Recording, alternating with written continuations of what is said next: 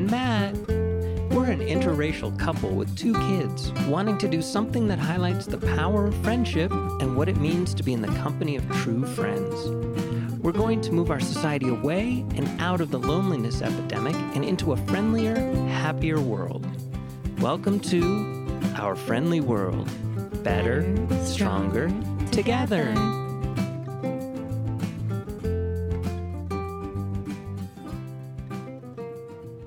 Are we ever going to get a new table? I feel like I got this table for us and I said, I will have it forever, honey. But we're sitting, No, our forever table's in the other room. Well, times were really tough and every dollar counted. And Right. once we started to begin to get back on our feet, I saw this toddler picnic table. I'm like, honey, we have to get it. With an umbrella. With an umbrella and chairs. And it was like under $100, but that was like to us $1,000. And we got it. And to this day, we're still sitting. And the kids are now taller than I am. And we're still sitting at the table. Oh, wow. Okay. Yeah, now right. I'm looking at the perspective of Matt sitting at the table. There's my knee right there. There's the... Look at that. Look at that. Yeah. Yeah, So- I'm not sitting in one of the normal chairs I have. There's an ottoman right here. So, God, if you're listening to me, please help. Help us move to We where... have a real table. I know, but never mind.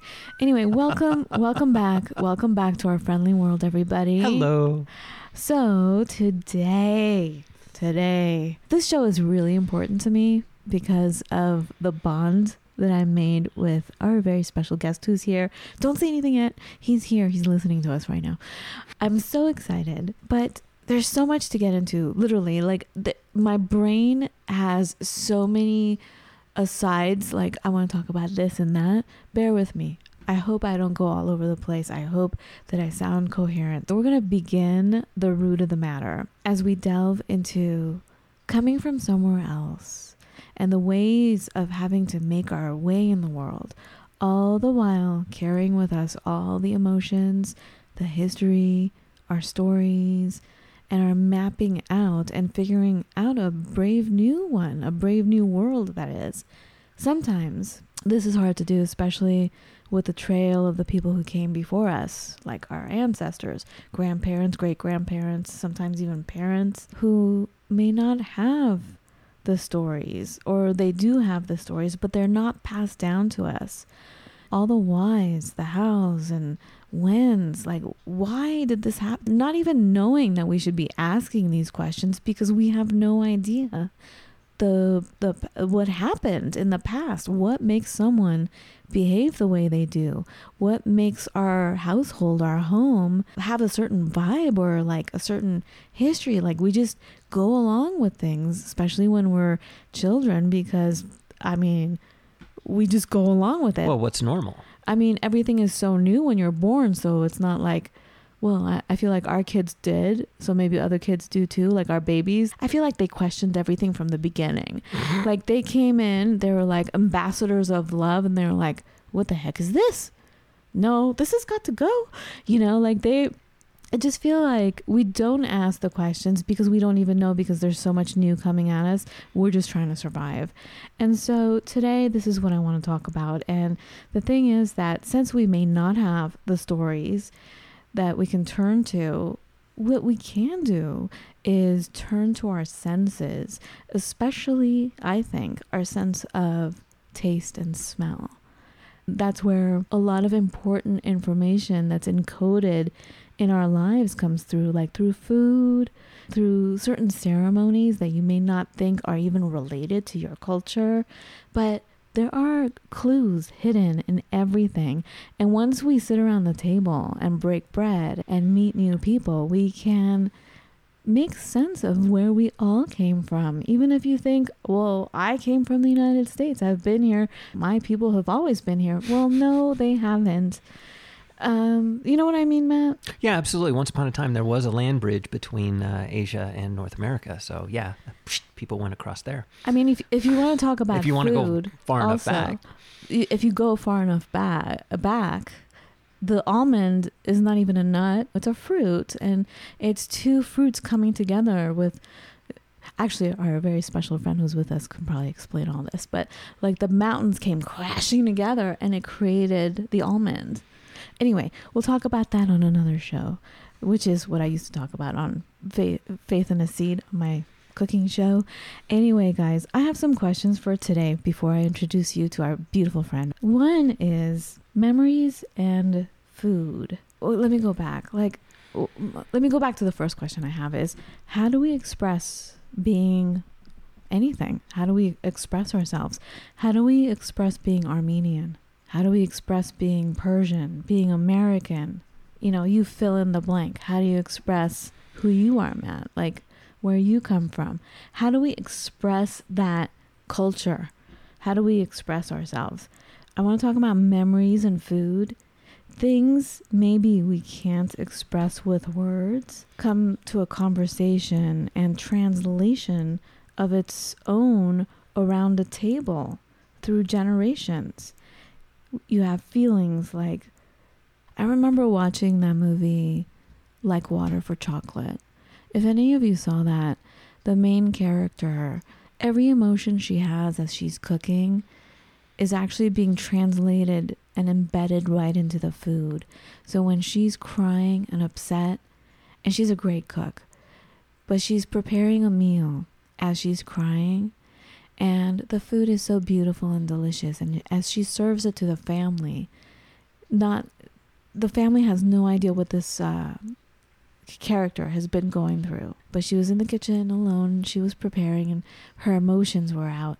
And as the family is sitting around the table eating this delicious food, they all start weeping, feeling her tears that went into the food. Do you understand what I'm saying? I do. And that's how I feel about food also. So it's like the movie Like Water for Chocolate. That was the name of the movie. Did I already mention that? You did. Okay. So it's like that. That's where I want to go today, in taking our emotions but really exploring our history. And especially today, I want to talk about the Armenian culture and the Armenian history to some extent. Obviously, we're still trying to learn. We don't know everything. We're just, I feel like, what do you say, Matt? History is written by the winners. History is written by The usually victors. the ones who are the bullies that win the fight. Right. Right? So you don't necessarily have all the information, especially when you come from the other side of it and you have parents and great-grandparents who went through atrocious, horrible nightmares that they don't ever want to talk about again. So the next generation has no clue what's happened. Right. And then they don't know how to communicate with their kids. And it's kind of where I came from. Like my parents, I barely spoke the same language. Now I feel like I've totally lost my language because we didn't really speak that much. And I was raised in a completely different culture than they were raised in. Even my sisters. I was the youngest and I just adapted because we moved when I was very little. Mm-hmm. And so it was a completely different life. Anyway, those are some questions I have. And what makes us come together at the table? It's usually hunger, loneliness / companionship, right? Come from exile. We get together at a table for celebration, for conversation, for safety, for learning new things, for brainstorming. I've noticed a lot of, over the last couple decades, it's the hip thing, or it's a mandatory thing to have a meeting at the office over lunch. Which, by the way, I don't agree with. I feel like food is so sacred. That sacred space to nourish myself. Like, I may not have the space or the capacity to keep going over lunch to talk about business. But it's interesting how businesses have also, knowingly or not knowingly, Mm-hmm. come to the table to bring about conversation. The table is really important. Much like our little toddler table over here, that has been our office for our podcast and everything else. So anyway, I do have some other questions, but now, guys, I want to introduce you to a new friend of yours. I have a new friend for you out there, a new friend to introduce you to. His name is Joseph Krikorian. We call him Joey. He is really interesting. He's totally into sci-fi. He's a scientist. Did you know that? I told you that. Right? Wait. He's a scientist. He grew up in New York, just outside of New York. He'll tell you all about it, but he has a really interesting story, a really interesting background. He's a geologist. There's so much about him. He has so many facets that are so rich and amazing. We met over Zoom once again. One of my dear friends who I consider like family that I haven't actually met in person yet because we met over the pandemic. We were talking in a group one day before the meeting started because, we usually have meetings about podcasting and, all these techniques and things we need to be up on. We're all from different places and different races. And so we started talking about racism.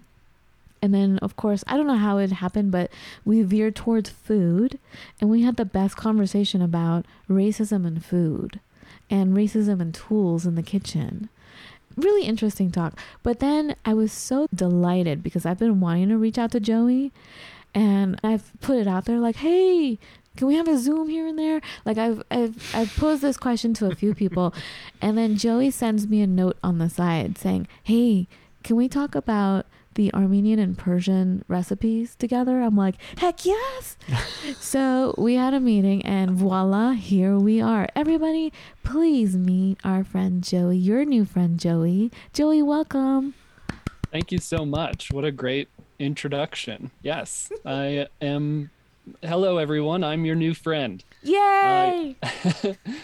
Yeah, as Fawn said, I'm Joey Krikorian, as you could tell probably by the last name, or hopefully now you're learning that last name is Armenian. And yeah, I feel like I have so much to say already based on your introduction, Fawn. I have more to add. You guys, I forgot to mention I did kind of mention he's also a podcaster. I'm not a sci-fi geek, but can you, Matt, describe his podcast? Name first. His podcast is called Krypton to Alderaan, which kind of runs an interesting gamut because, of course, Krypton is the home of Superman, and Superman was the first superhero. God, I could geek out on this all day, but I'm going to try and be brief.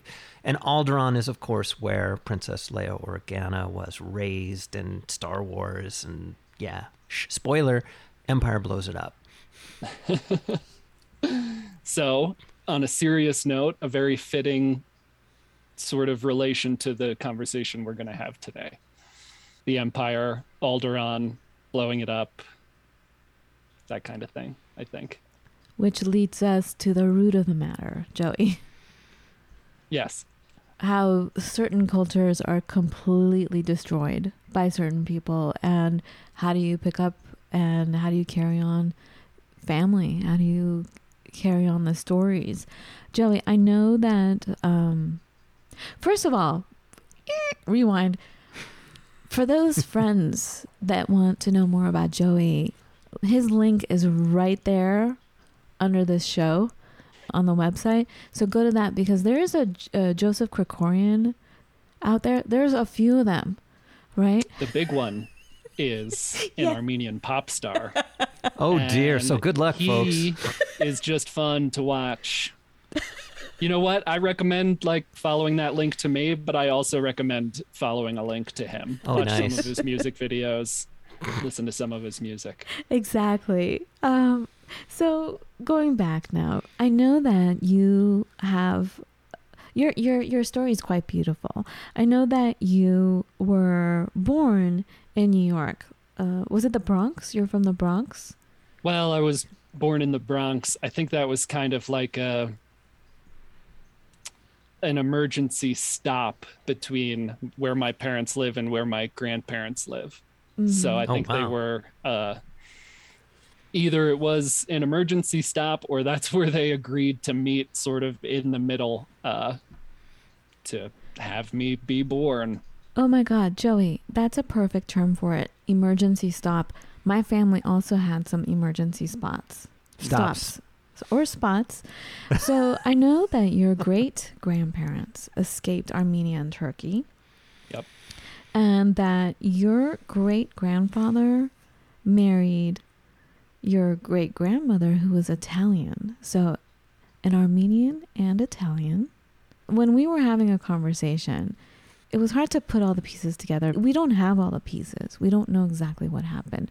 All we know is that these parents, grandparents, great grandparents just wouldn't speak about anything.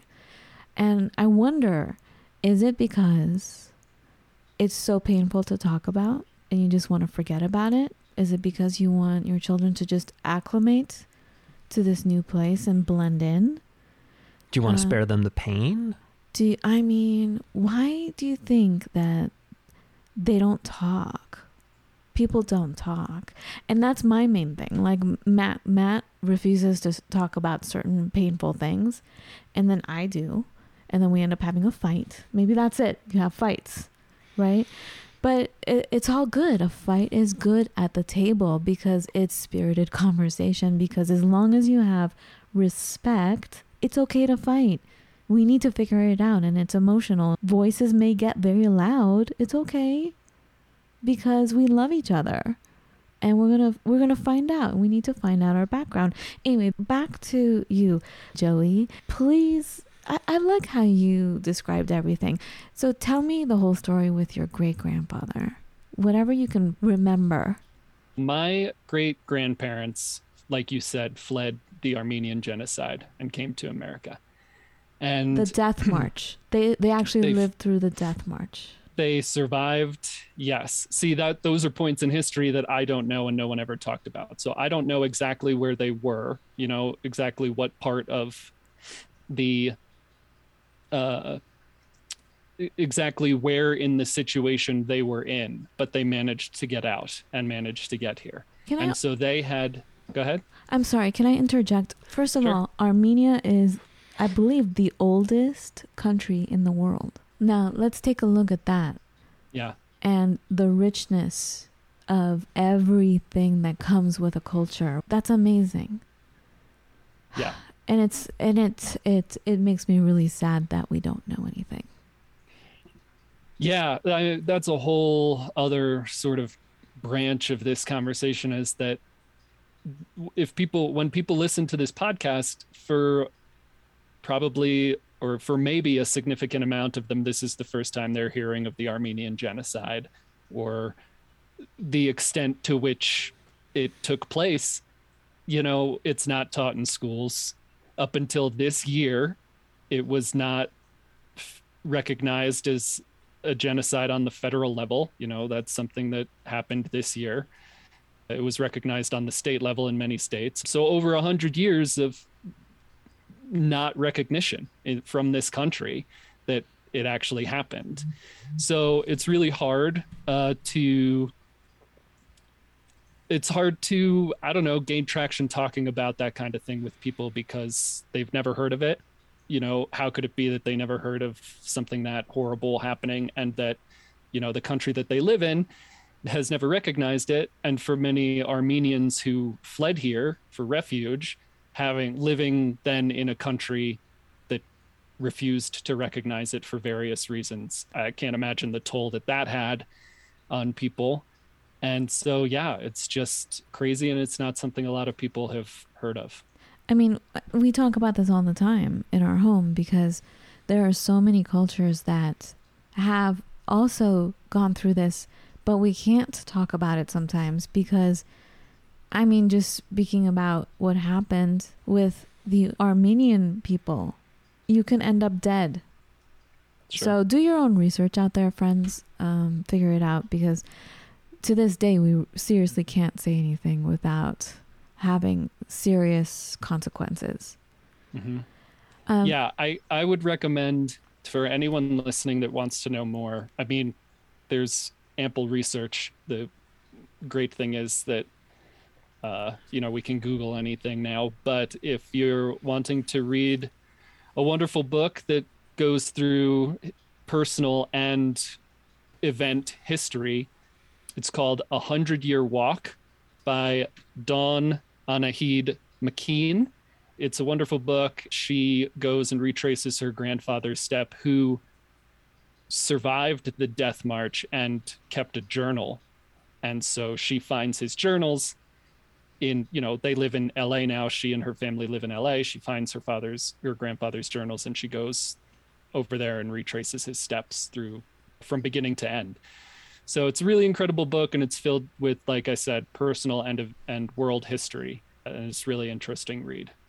So what made you suddenly, I feel like it was was it a sudden thing, Joey? Like trying to figure out what exactly happened and where you came from, and how did that happen for you, and when did it happen?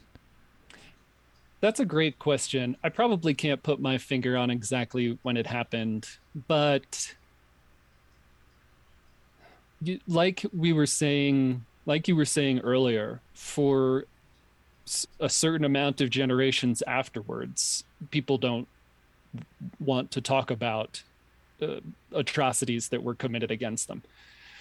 So I didn't know my great grandparents. They had several children. One of them was my grandfather, and I knew him. And I spent a lot of time growing up with my grandmother. That's the grandfather that was Armenian that married my Italian grandmother. So I spent a lot of time of my childhood with them. There was never any Armenian talked about. I knew our last name was Armenian. I knew that there was the Armenian genocide. That kind of thing was discussed a little bit, but we never had any other conversations about the culture or the food. We never had Armenian food, whatever that might be. We never had any of that. It was all the Italian stuff, which was great. Don't get me wrong. I loved it. But I didn't know what I was missing, so my grandfather died when I was 20. And after that, I just got into wanting to understand where my ancestors came from. Like I said, I was raised by these two people, so I identify heavily with those two, with the Italian and Armenian side of my family. So after he died, I think I really got into researching and started to understand sort of what's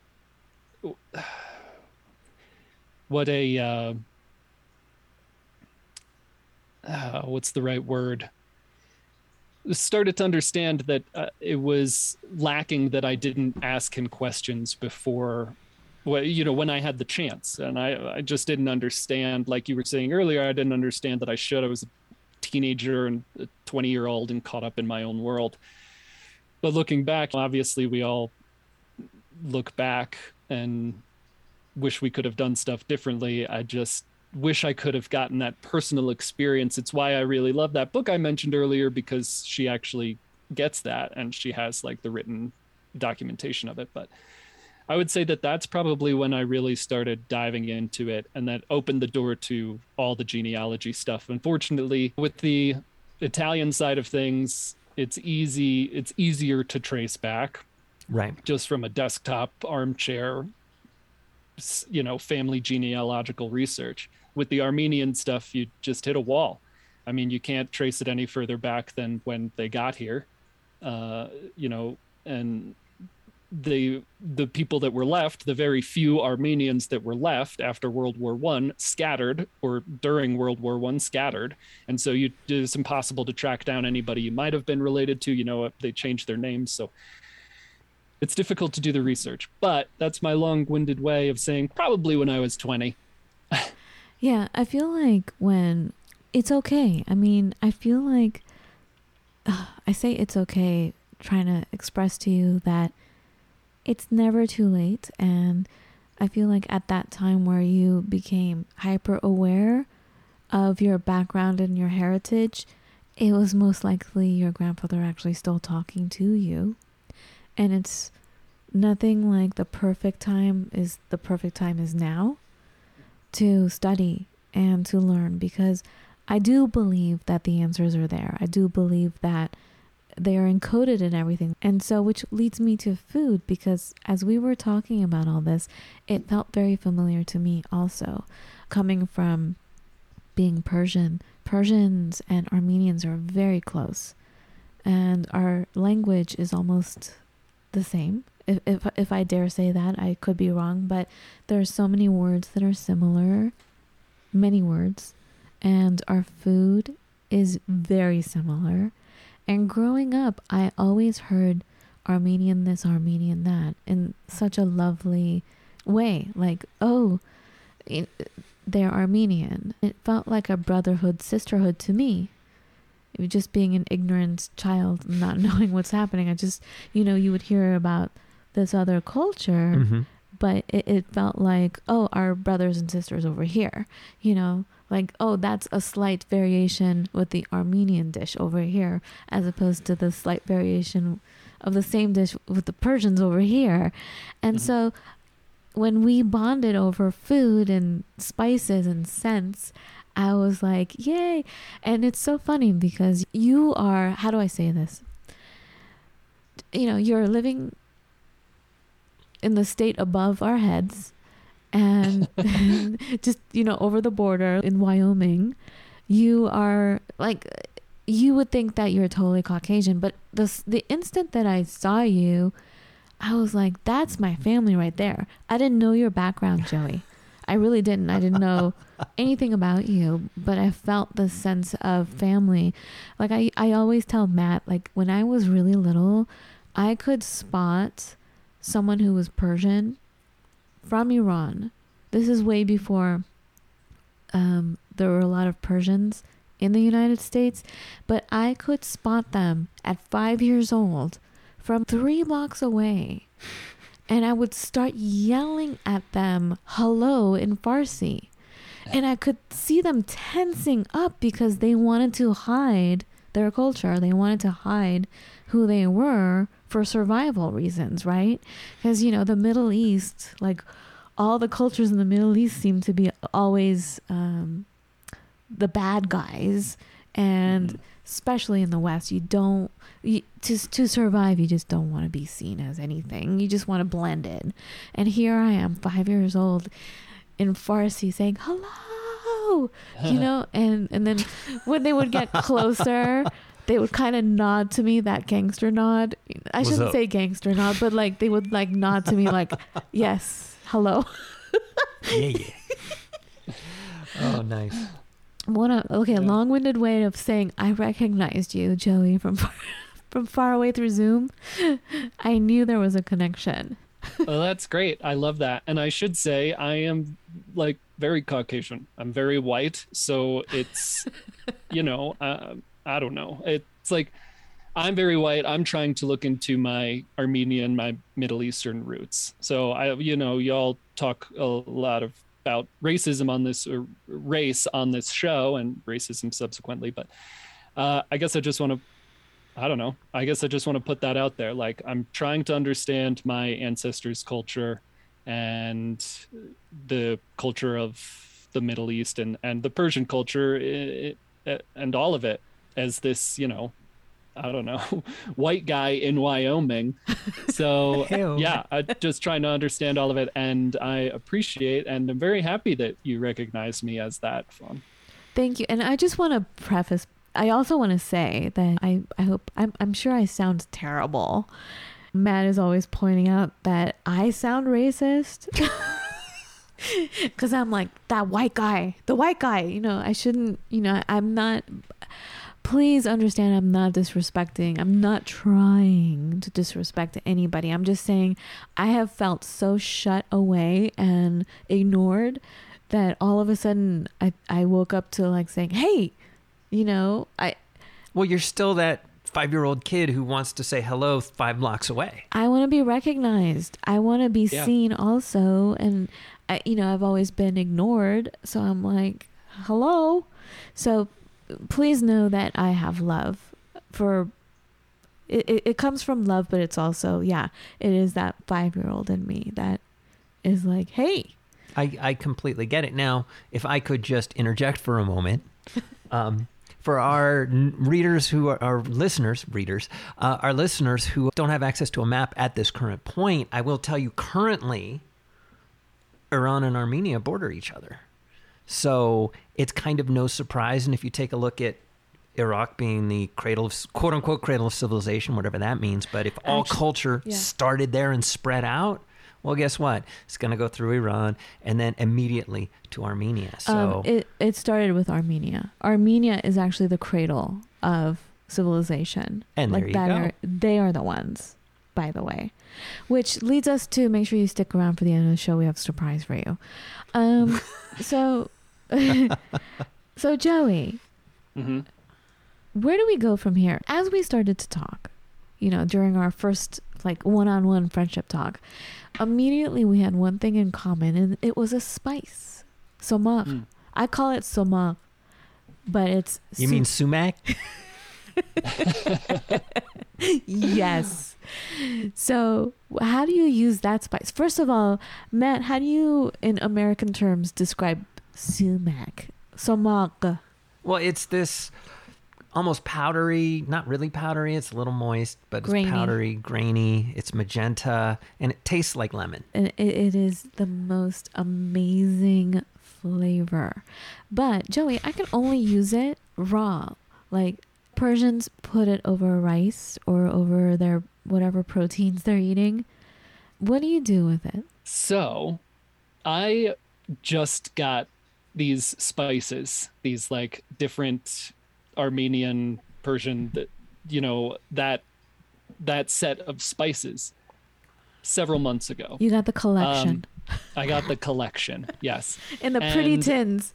They're beautiful. It's really like pieces of artwork up on the spice rack. But I hear you, brother. I got them, and I have a Lebanese friend who's a chef, and I communicated with her, and she taught me how to use them.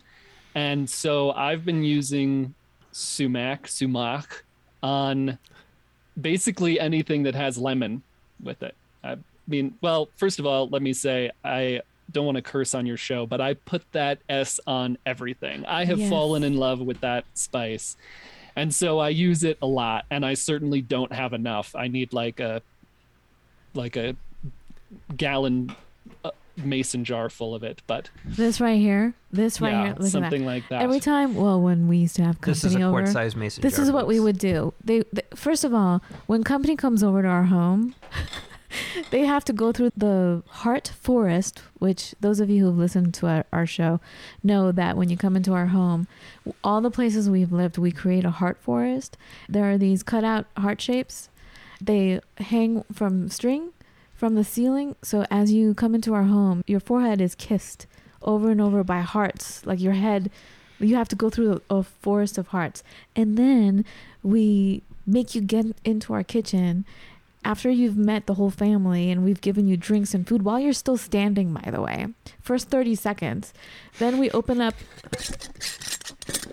all our spices and we're like, sniff this, smell it. So this is our big, I don't know, how many ounces is this? I think that said quart size. It's a big mason jar of somak. It's one of the things we have people smell. And we never let it get low. Never. No. And the other thing, absolutely Joey. love it. Yeah. Wait. Oh my God, I have that. Oh, dear.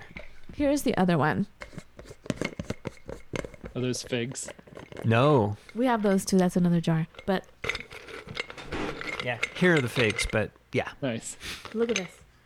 These, can you see that? They Yeah. are dried limes. But they're special dried limes. And the scent of a dried lime in a big jar like this, or any bag, it is beautiful. It smells like summertime to me because it's lime. So it evokes a lot of like lemon lime kind of a aesthetic to me personally. But See, that's interesting. For you, it's that. For me, it's all seasons. But I think if I were to put a season on it, it would be winter because we put it into our stews. yes. Like you take 3 or 4 limes and you just put it in the stew and you let it get softened, Oh. and then the beautiful black liquid that will come out of it. Mm-hmm. Oh my God. Except what's weird is, so you make a stew. So you make a stew. Yes, of course, because I make stews. No, my wife makes the stews. But day one, you're like, I can't tell it's there. And then goes in the fridge, comes back out. Day 2, you're like, there's something going on, but I'm not sure. Day 3, oh, it's right there and you can't get enough of it. But it literally feels to me like it takes 3 days for it really to get in there. So these spices are not only linked to our heritage, but they're family members right here. So not only do they have to meet our children and, our home, but let us introduce you to our spice. It's not a spice rack, it's a wall. Yeah. You I can't. love that. Do you see I our love that. wall? Maybe I will Do you adopt. see- Wow, that's Do you see really that wall? impressive. Yeah. And we're in a rental. So Yeah. wait until we have a home once again. Please, God. Where do you get those? Do you all have a shop down there where you can get that stuff? Okay, so when we first met and we were having our friendly conversation, I was telling you the story about how I went, when Matt and I got married, we moved to, we moved away, far away, and we were in this tiny little town, kind of in the middle of nowhere on the tip of the continent. And there was this, what do you call those stores that sell kitchen appliances? The fancy ones. Kitchen stores, Okay. culinary stores, A culinary store. culinary. So I was standing there, and it's interesting that they even had this book there, but there was a Persian book there, a Persian cookbook. And I opened it up and I started to cry. And I'm sure people thought I was crazy, but I cried because in this Persian cookbook, this author, this chef, explained everything I had questions about.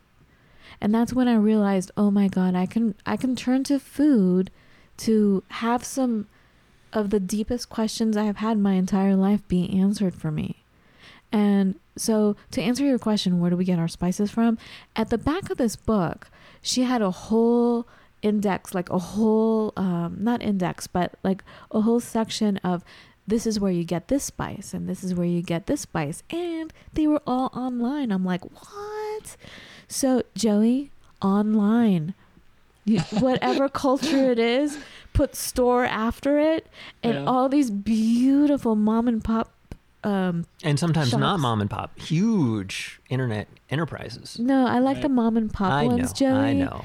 Because we became friends with one of the mom and pop Persian stores from Atlanta. We became friends with them, and I started crying all over again because of the way their emails were worded.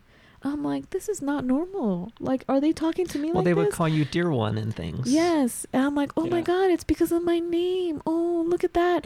And then when we became friends with the owners, they're like, oh no, we train our staff to speak that way with everybody. I'm like, oh, that's nice. But I thought I was special. I You thought it could was have let just me have this. But anyways, just for 1 second, just to drag a little geek back into the world just for a second. The town that we lived in was actually a town that Frank Herbert, author of Dune, really enjoyed, and Oh. I believe he lived there. Really? I'm not Nice. kidding, and his kids still live around there. Really?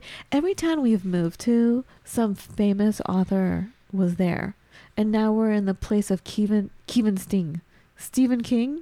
Well, Stephen King did Stephen live in King. Boulder at one point. But that whole you guys, Shining. Shining, the hotel, Yes, we've been to that hotel. it's right. But it's kinda- not way up in the mountains. It's up in the mountains, but it's surrounded by a big town. So Well, it's doesn't near count. us. I am very familiar. I am very passionate about Stephen King as well, and The Shining is one of my favorite books Oh my that I've God. ever read. And the sequel book to The Shining, that this is way off topic, but the sequel book to The Shining that he wrote like 6-7 years ago now is probably my favorite book ever.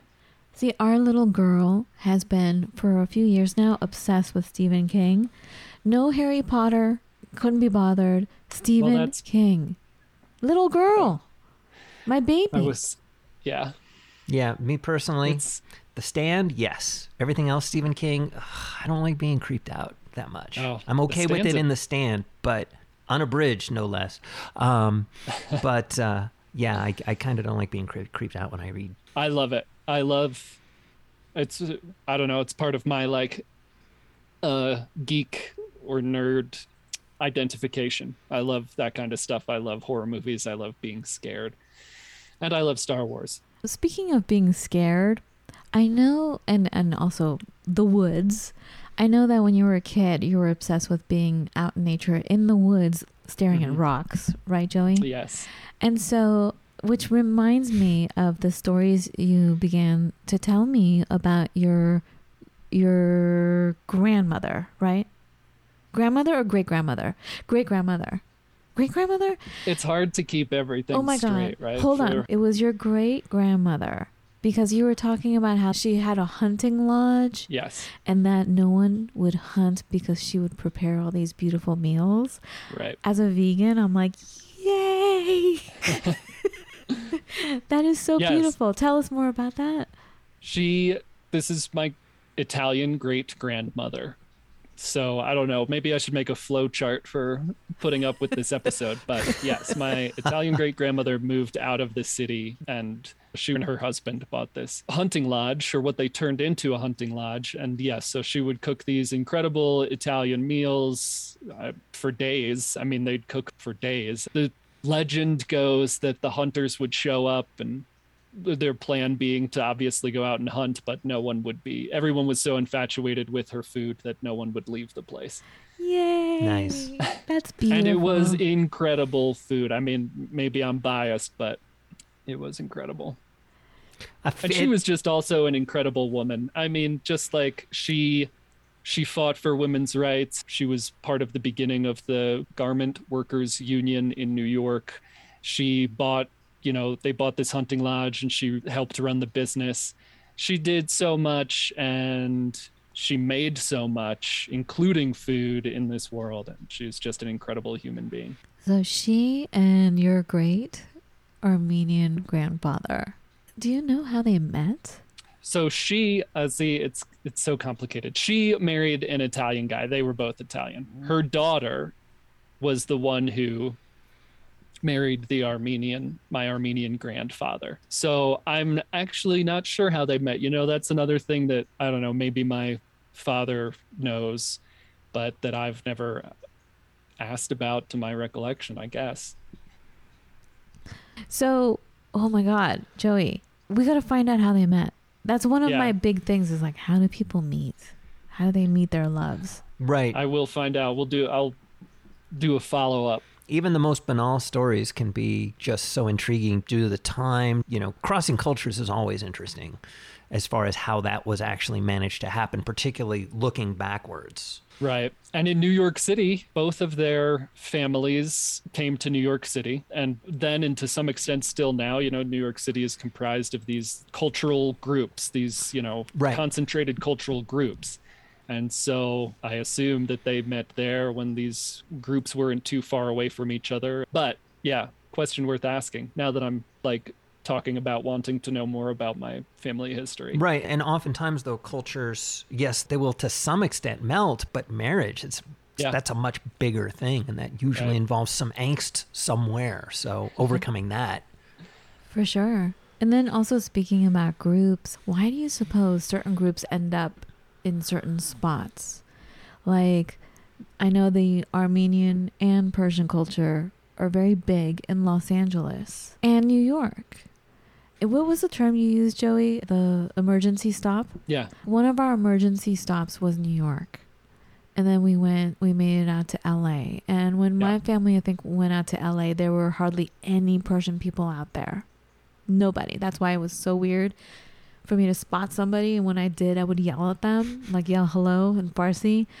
And so I'm wondering, how does that really happen? And my theory was that one person will go there and it becomes this anchor, this light that you can get drawn to.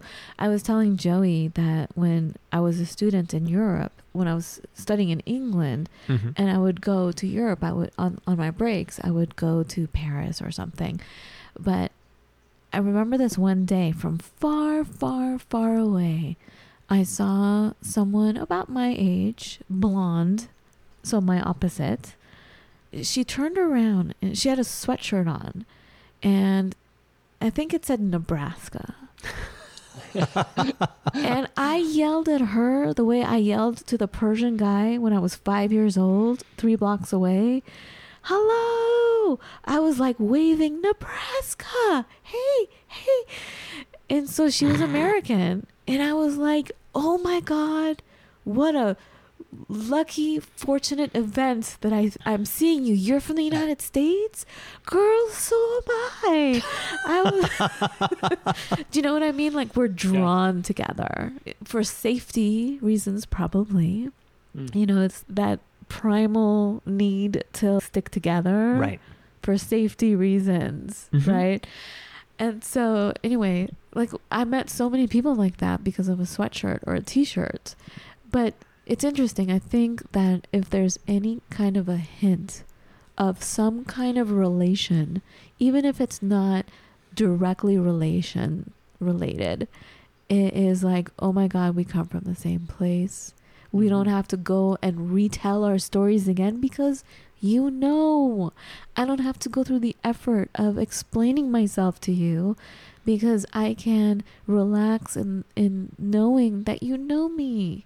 Yeah. And so we can form a community together. It's so funny that you say that because thinking about it now, it seems like I'm the exact opposite of that. You know, when it comes to all this stuff, like I said, I'm very white. You know, I'm very white skinned. So when I'm in these situations where like I see an Armenian person or we're around Armenian people, I feel very reserved and held back about doing that kind of thing, about being like, hey, I'm Armenian, you're Armenian. You know what I mean? Because I don't know, we were at this, Lorelei, my partner, and I, a few months ago, we were in New York and we went to this Armenian festival, which is like the first time I've ever been to anything like that, right? We didn't, like I said, we didn't do stuff like that. We didn't step over into the Armenian culture when I was younger. And we were just surrounded by all these Armenian people, and it was amazing, and it was awesome to see, and they had food, and it was awesome to eat, and I just wanted to go up to some of the people. It was at a church, it was at an Armenian church, which, you know, I'm not religious. I don't know how to interact with any of that kind of stuff either. So, but there was a priest there, and I thought, like, an Armenian priest, and I was like, oh, maybe he's someone I could go up and talk to and get information. You know, I'm so curious because you asked at the very beginning, you know, how do you express being who you are? Like, how do I express being Armenian? And I don't know how to do that. Like, I have never been, there was no learning atmosphere when I was a kid. So I'm just learning all of it now. And a lot of it, like we've been talking about, is through food. But pandemic times, there's no one really to share that with, unfortunately. But my point is that I don't know how to express that. So I really want to ask these questions to somebody that I think about having asked my grandfather and never doing, and not having the opportunity to now. But I feel so reserved and uncomfortable, as crappy as that is to say, going up a random Armenian person and starting that conversation. It's also, you know, I now understand that my grandfather didn't talk about it for a reason.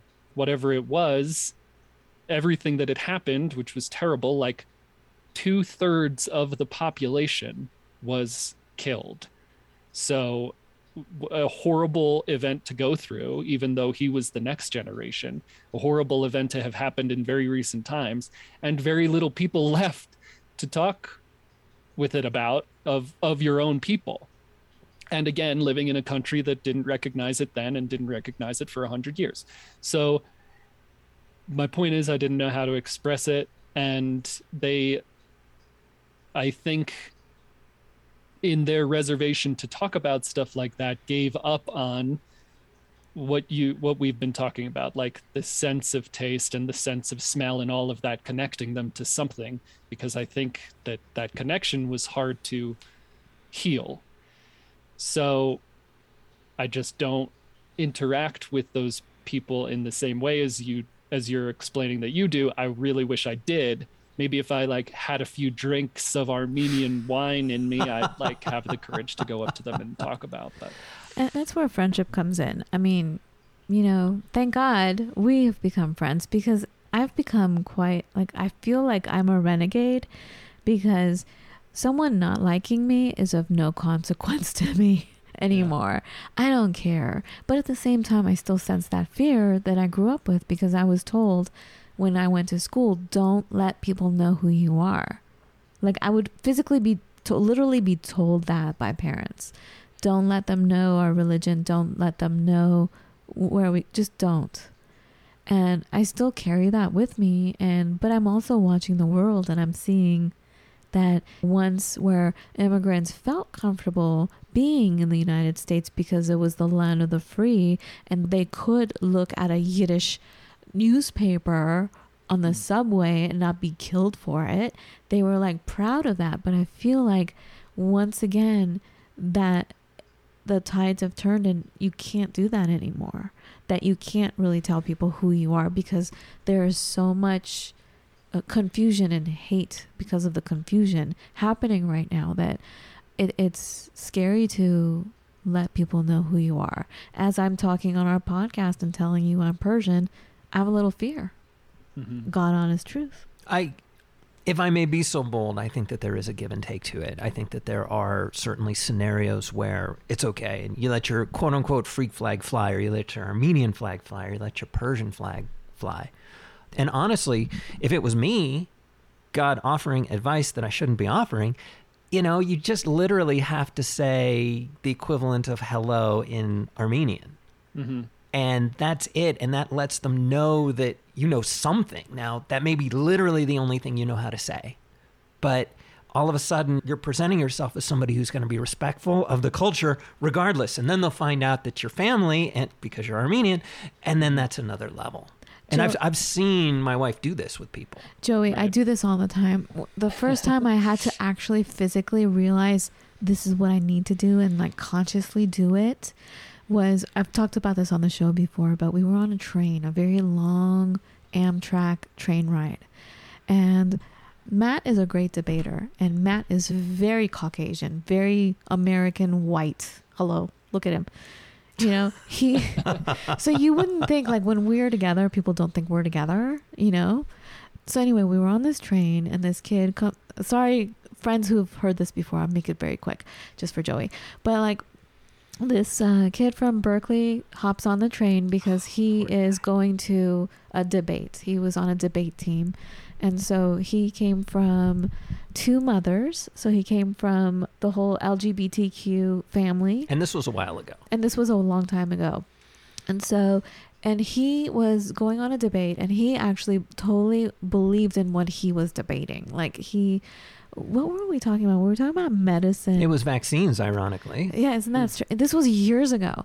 And how we should offer we should offer medicine to all the nations. It's really important. And we should even provide the recipes to other nations. Right. So this was years ago, Joey.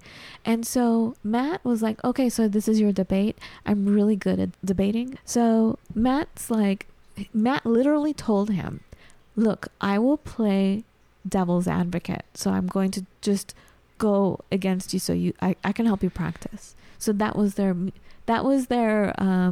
what do you call it? That was their agreement. The passengers on the train did not hear that part. So they start their debate, and Matt is loud. Matt belongs on stage because he can project. And when he's pontificating and when he's debating, what do you mean? He gets really loud. And so Matt, as he was playing devil's advocate, sounded like the biggest racist person on the planet. And to my horror, I started looking around going, uh-oh, because I was the only non-white person on the train. Even this guy was white. So all of a sudden, people were cheering Matt on. Oh. And I got scared, Joey, because they were getting rowdy. And this poor little guy, he was 18-ish, 18, 19 maybe. He was in high school.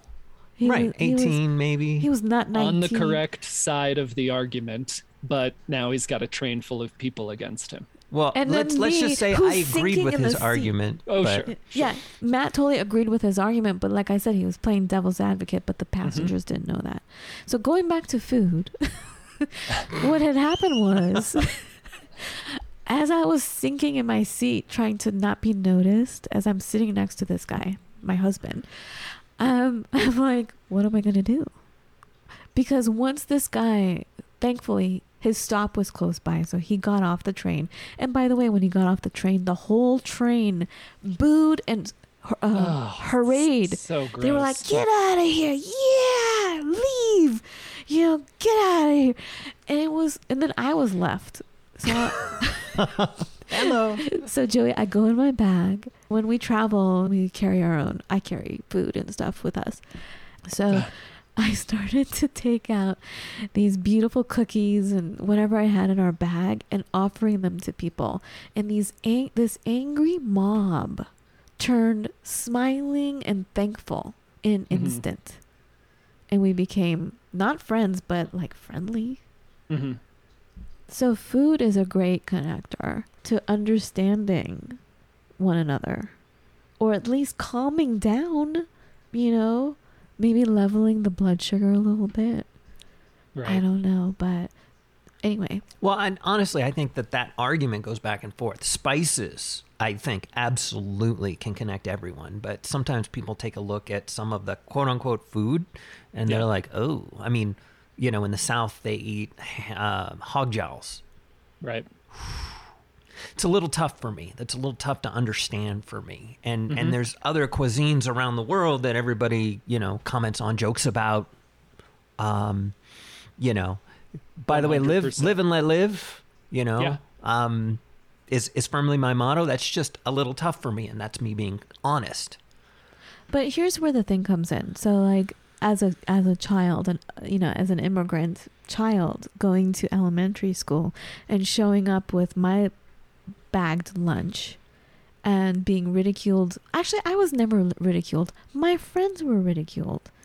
I had a vibe on me people didn't mess with. Maybe they knew of my violent kindergarten self. I had a past in kindergarten, Joey. I had a past. I did. I had a past. I would knock kids out. Like, it was crazy that I never got in trouble. Yeah. But anyway, which leads me to this. The drive to get accepted can drive us away from who we are, where Yes. we came from, and our whole family. Because showing up with a bagged lunch that has a different spice or scent to it than peanut butter and jelly, Mm-hmm. and the question, the way it's posed, like, what's that, is so triggering for immigrants or for anyone that's different. Sure. Not just immigrants, but it is so triggering. And so we were talking about, like, maybe some of this started to shift during the movie The Breakfast Club, when Molly Ringwald had sushi for lunch. Well, when they compared all the different lunches that they had, the jock had way too much food. Mm-hmm. But Ali bologna Sheedy sandwiches. had pixie sticks and bread. Right. But like, to have sushi in there was a big deal for me because I had a friend who would come to school with sushi and she was totally Caucasian. Like, you would look at her, looked like Midwestern girl, white, Midwestern, all-American girl, but she would show up with sushi because her parents were hippies. But, you know, but she was an outcast because of the sushi. Do you know what I mean? So, like, little by little, we'll get accepted because once people start tasting things, they're like, oh, yeah. And then maybe on a molecular level, they start remembering their own heritage on some level, and therefore more accepting and more loving and more nourishing themselves, but other people as well, in their speak, in their vision of what our society is and could be or has been. Right. Well, It's very important to have that to bridge the gaps, right? Like we talked about food being that connector. I talked with Jolene Jang, Stop Asian Hate activist, on my podcast about Stop Asian Hate everywhere and in pop culture and in Star Wars and stuff. And she had mentioned the same thing, you know, going to school as a kid with, quote, weird food and being ridiculed. And as much as that's changing now, right? Like all of these different cultural foods are becoming destinations. All of these different restaurants are becoming destinations. And maybe we'll learn, you know, maybe this country will learn that like Chinese food shouldn't be cheap, right? Like that's a thing. Like it's a cheap option, and that's why everybody goes to it. But like quality ingredients and where they are sourced from and stuff like that, it all deserves to be paid for what it is worth. And the spiteful New Yorker in me wants to say, has less love than you, I would say, for it. Like wants to say, no, you didn't want this then, and it's mine now. You know what I mean? Like you thought my food was weird when you were bullying me in elementary school, but now it's mine and you can't have it. And so there. And that's justified. And you should totally feel that and embrace that. And trust me, you will get over it, and you'll want to have a large table filled with great conversation and music. Yeah. I also want people to try this stuff. I also want, because, you know, I want everyone to understand everyone, right? That's just where we're at in the world. Everyone just understand everyone and be okay with everyone, and we'll all get by. Absolutely. So, and food is the best bridge for that, like you're saying. Inviting people in, like we have to be the people who understand that, to invite people in and add that as a like link in the chain. Well, we always talk about change. We always talk about it's important to be a good host. So yes, and right there. The key here is nourishment. You know, we talk about on our show all the time, the term comes up quite a bit of capacity. People don't have the capacity for friendship anymore. Why? So we get to the root of that. That's what we talk about constantly, is what is at the root of that? What is the root of this particular matter? It's because we are extended beyond belief with stress. Even if it's stress that you're not even aware of, it's passed down to you generation to generation. You may not know the exact whens, whys, hows of it, but it's in your blood. Like the African American population has hypertension because it's the stress from generations that's embedded in everything. Right. And I think the key, this is why proper nutrition is important. And by nutrition, I'm talking about nourishment. Mm-hmm. And nourishment comes in the form of food. It comes in the form of art, conversation, music, and it can be all brought to the table. So I have a special ask of you, Joey. Are you ready? I am ready. I want to continue this conversation, and I have an assignment for you, for me, and for our friends listening. We're going to bring in Joey's expertise here as a geologist. And I'll try my best. And I want you to incorporate geology with anthropology and archaeology. Are you ready? Sure. So there is this, and please forgive me, my Armenian friends out there. I'm mispronouncing everything. And please, if you could come on our show and help me pronounce things properly, that would be amazing. And maybe we could share some other ideas and I can learn some more. And Joey can learn some more also.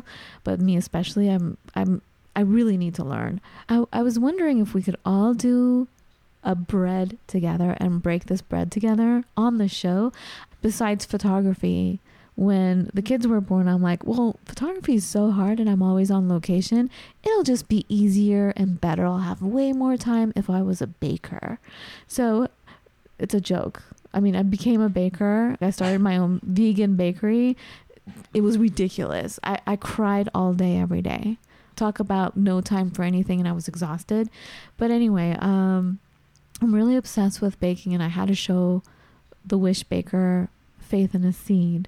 And I've always wanted to continue that on with our friendly world because of everything we talked about today, because it is about friendship. And I would like to make bread and break it with all of you guys. So I'm going to give you a simple list of ingredients. Everyone go get, if you can. And these will be posted in the show notes as well, right? Yes, they'll be in the show notes. But I was wondering if we could make an Armenian Gata bread. Gata? Gata? Or I would have said Gata, but they were saying Gata online. It's a beautiful sweet bread. I actually grew up with this, Joey. Oh, yeah? Yeah, I did. And so it's something that I've never had. Again, like I've just started collecting these Armenian cookbooks. You know, I bought a few at that Armenian festival that I was talking about earlier. And so there are all these recipes in it of stuff I've obviously never had. But I just came across a like blog post about this bread the other day. I think it was, maybe it was an Instagram post from a baker that I follow on Instagram and get his newsletter, Andrew Janjigian, I think is how you pronounce his last name, but he owns a bakery called Word Loaf. And I think it's somewhere in Massachusetts. Anyway, give Word WORD loaf a follow. And he's got amazing pictures of all of these Armenian breads and Asian and Middle Eastern breads and stuff like that. And I want to start with this bread, Joey, because for several reasons. But this dessert, it's an actual dessert. It's very rich and heavy and light at the same time. It is incredibly nourishing to the soul. It is beautiful. It's a major dessert served at the most important celebrations. It's often called the jewel of the feast table. So I thought it's befitting for our gatherings at our table, at our friendly world, for us to sprout this off with creating this beautiful ceremonial bread. It's the Queen of Armenian Dessert is what it's called. Wow. That's nice. the nickname for it. So you guys, please get, by the way, I'm going to tell you eggs, but you all know I'm vegan, and I'm going to make the vegan version with you. I'm going to tell you how. And Joey, you're more than welcome to do the vegan version with me, or you can do your own. But on our next podcast, we're going to bake together as we're talking.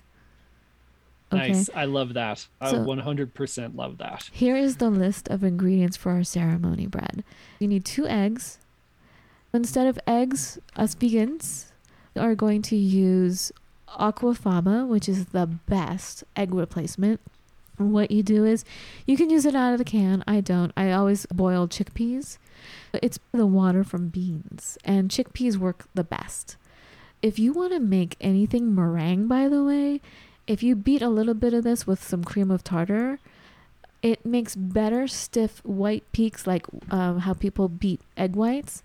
It's better to use aquafaba because you get stiffer, the most amazing white peaks. We need 2 eggs. So get yourself some aquafaba. You can just get the chickpea cans, or you can boil 2 to 4 cups of chickpeas in a big pot of water and save that water. It'll be kind of gelatinized, the liquid, and that's what we want. You want to save that. You want to strain that part and put it in a jar, a mason jar, my favorite. I can't get enough. And just put it in the fridge. So we need 2 eggs. I would say, so I'm going to veer away from the recipe and add my own Persian flavor to it, which is actually probably Armenian also. We need dates. I would say maybe 8 to 10 dates, a handful of walnuts. I say half a cup of sugar, guys, but for vegans out there, you know what to do for sugar. So evaporated cane juice. We need 3 cups of flour, 1 package of instant yeast. You need baking soda, a little salt. Just to be safe, 2 sticks of butter. We don't actually use 2 sticks of butter, but have 2 sticks of butter handy. And for my vegan friends, you know what to do for butter.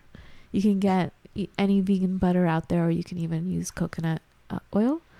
Some vanilla extract, some cardamom, not necessary, but I would put in some cardamom, cinnamon, rose water. Guys, the best rose water is Cortaz, Cortas. Again, you don't need to use the rose water, and it needs to be rose water, like Middle Eastern rose water. This is not perfume, guys, okay? It is edible rose water, and it is divine. And that's it. How do we bring geology and archaeology and all that into it? It's the decoration of this bread that is key. Joey, they have stamps that they've traced to, I don't have my notes in front of me, but like basically the beginning of civilization. They have these, I'll show you pictures, I'll share it with you, and we'll share it with our friends on the Sure. next show. But they found these stamps that date back many, many, many, many, many thousands of years.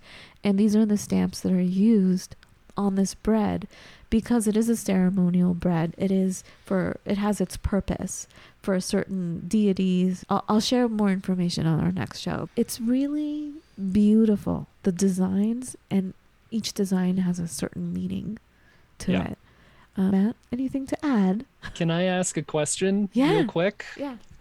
Do you all have, maybe this is a question for our baking episode, but I'm going to do it now so I know what to do.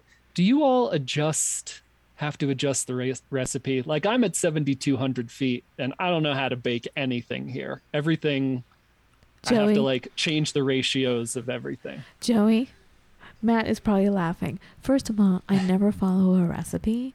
Perfect. Second of all, we have moved like nomads so many times, and each oven is a different animal.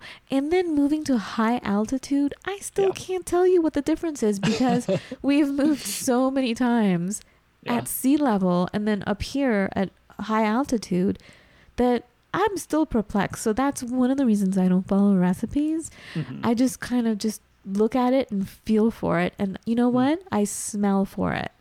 When something starts smelling, I'm like, it's time to take it out. Right. Whereas Matt wants exact measurement and exact time. Well, he has a timer. It's Yeah. good to know 20 minutes versus, looking at it after 5. So to answer your question, I don't know. And also, on our next show, I want to get into scent because we were talking about smells. And it started to bring back memory for you. I could see it on your face, Joey. Yeah. So I want to talk about that. Can I just would ask love that. one question? What kind of flour? Because there's a million different types of flour. All-purpose flour. Okay, thanks. We use einkorn flour, which is from Italy. It's an ancient grain. All-purpose flour, guys. No big deal. So please don't panic. It's a good opportunity for me to get potentially emotional. I mean, I was getting a little emotional when we were talking about this sense.